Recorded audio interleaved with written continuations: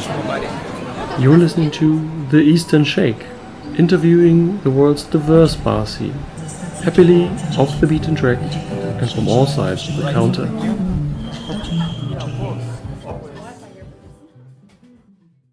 Привіт! Ви на каналі Artisan Bar Camp, і це перша частина подкасту з Варткесом Арзуманяном, де він розкаже про Львів та якою є його коктейльна культура. Всім привіт! З вами Коктейльна культура. Сьогодні ми у Львові і з нами за столом Варткес Арзуманян, власник і ідейний лідер сім'ї ресторанів «Ресторан», які знаходяться в місті Львові. Добрий день! Добрий день! Раді вас сьогодні бачити. Бували у всіх ваших ресторанах, в одному з них працюю і я. І сьогодні для більшого загалу, для ширшої публіки хочемо розказати більше про вас і про те, що відбувається тут у Львові. Тому перше питання. Розкажіть, будь ласка, коротко про свою історію, як ви почали займатися, чим ви займаєтесь і які, напевно, у вас плани на майбутнє. Ти знаєш, всі ті історії про початок в ресторанному бізнесі, що почався ресторанний бізнес у того чи іншого бізнесмена, він сводиться до того, що, в принципі, він попав туди випадково. Так само випадково попав туди і я. Я не мечтав з дитинства відкривати ресторани, я не мечтав з дитинства робити те, чим я зараз займаюся. То була випадковість, і, в принципі, тої випадковості сьогодні вже 25 років. І 25 років ми відкриваємо ресторани, і я думаю, що будемо ще 25 років відкривати. Що там обов'язково повинно бути присутнім? Якщо говорити взагалі про ресторанний ринок Львова, їх можна розділити на дві частини. Ресторан тільки тому, що він ресторан, тобто відкривається ресторан, тому що хтось хоче відкрити ресторан. Просто захотілося або йому, або його коханки, або якісь знайомі казали, який ти чоловік, що у тебе немає ресторану, і він відкрив. От одна частина ресторанів. І друга частина ресторанів – то ті ресторани, котрі відкриті для когось. Відкриті для молоді, відкриті для закоханих, відкриті для людей з якимось там достатком.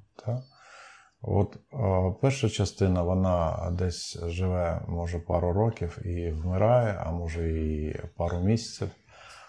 І вони відкриваються, і відкриваються все нові, котрі теж проживуть там десь пару місяців. Тому що вони в першій групі. Вони відкриті тільки, щоб відкрити.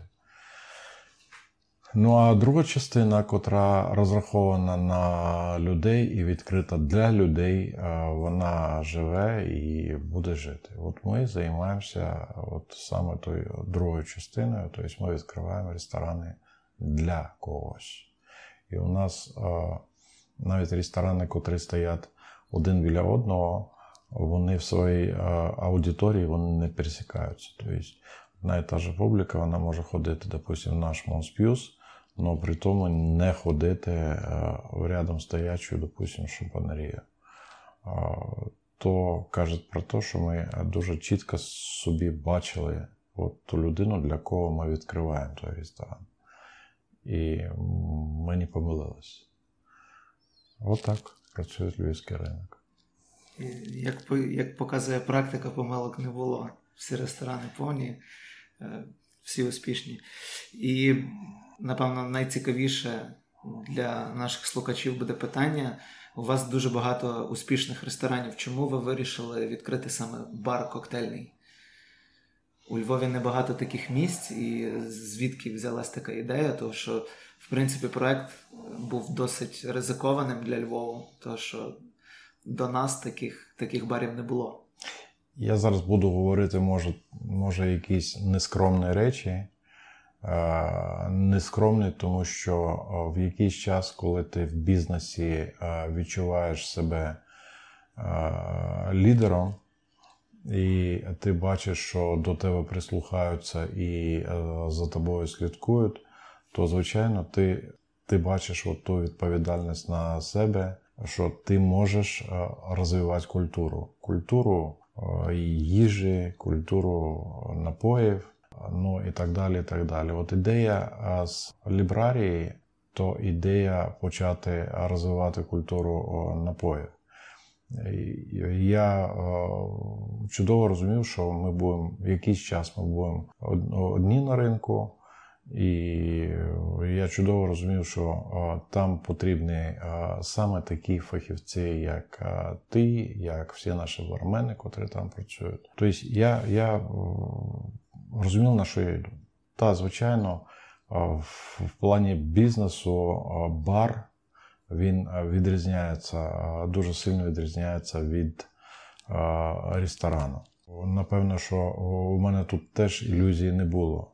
Хоча помилки якісь, може, і були на самому початку. Тобто я ті помилки бачив, ми виправляли ті помилки по ходу.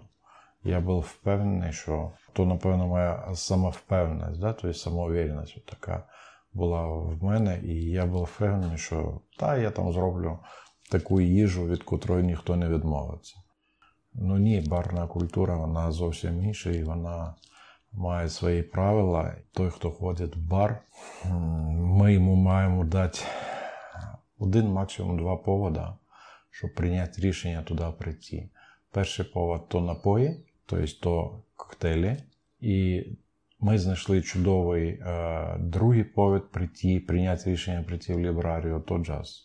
Ми розуміли, що ті аудиторії, ті, хто слухає джаз, і ті, хто п'є коктейлі, вони ходять десь разом, десь один біля одного. І тут ми не помилились, в принципі, воно так і є. Люди з задоволенням п'ють коктейлі і з задоволенням ходять на наші концерти. Я б сказав, зібрати цих всіх людей в одному місці.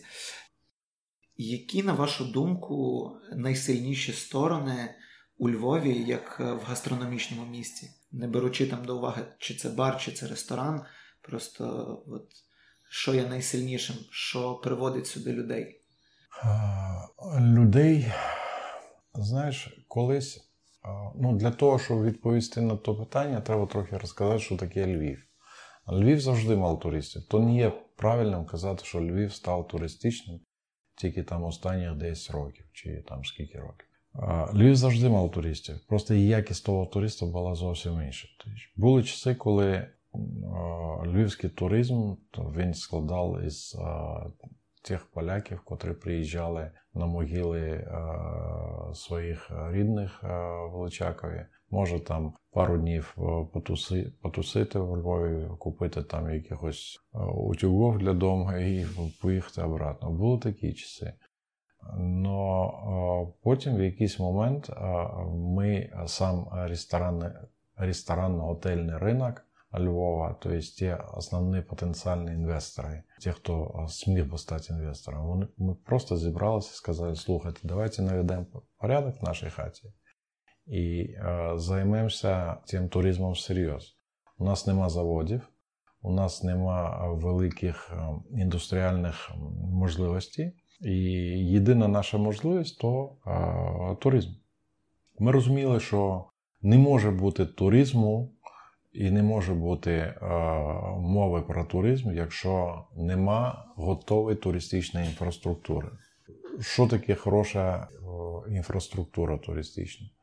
То коли турист знає, що там є хороші готелі, там є дуже багато всілякої їди, і є культура, будь-то архітектурна або ще якась, котру можна пощупати руками. Так?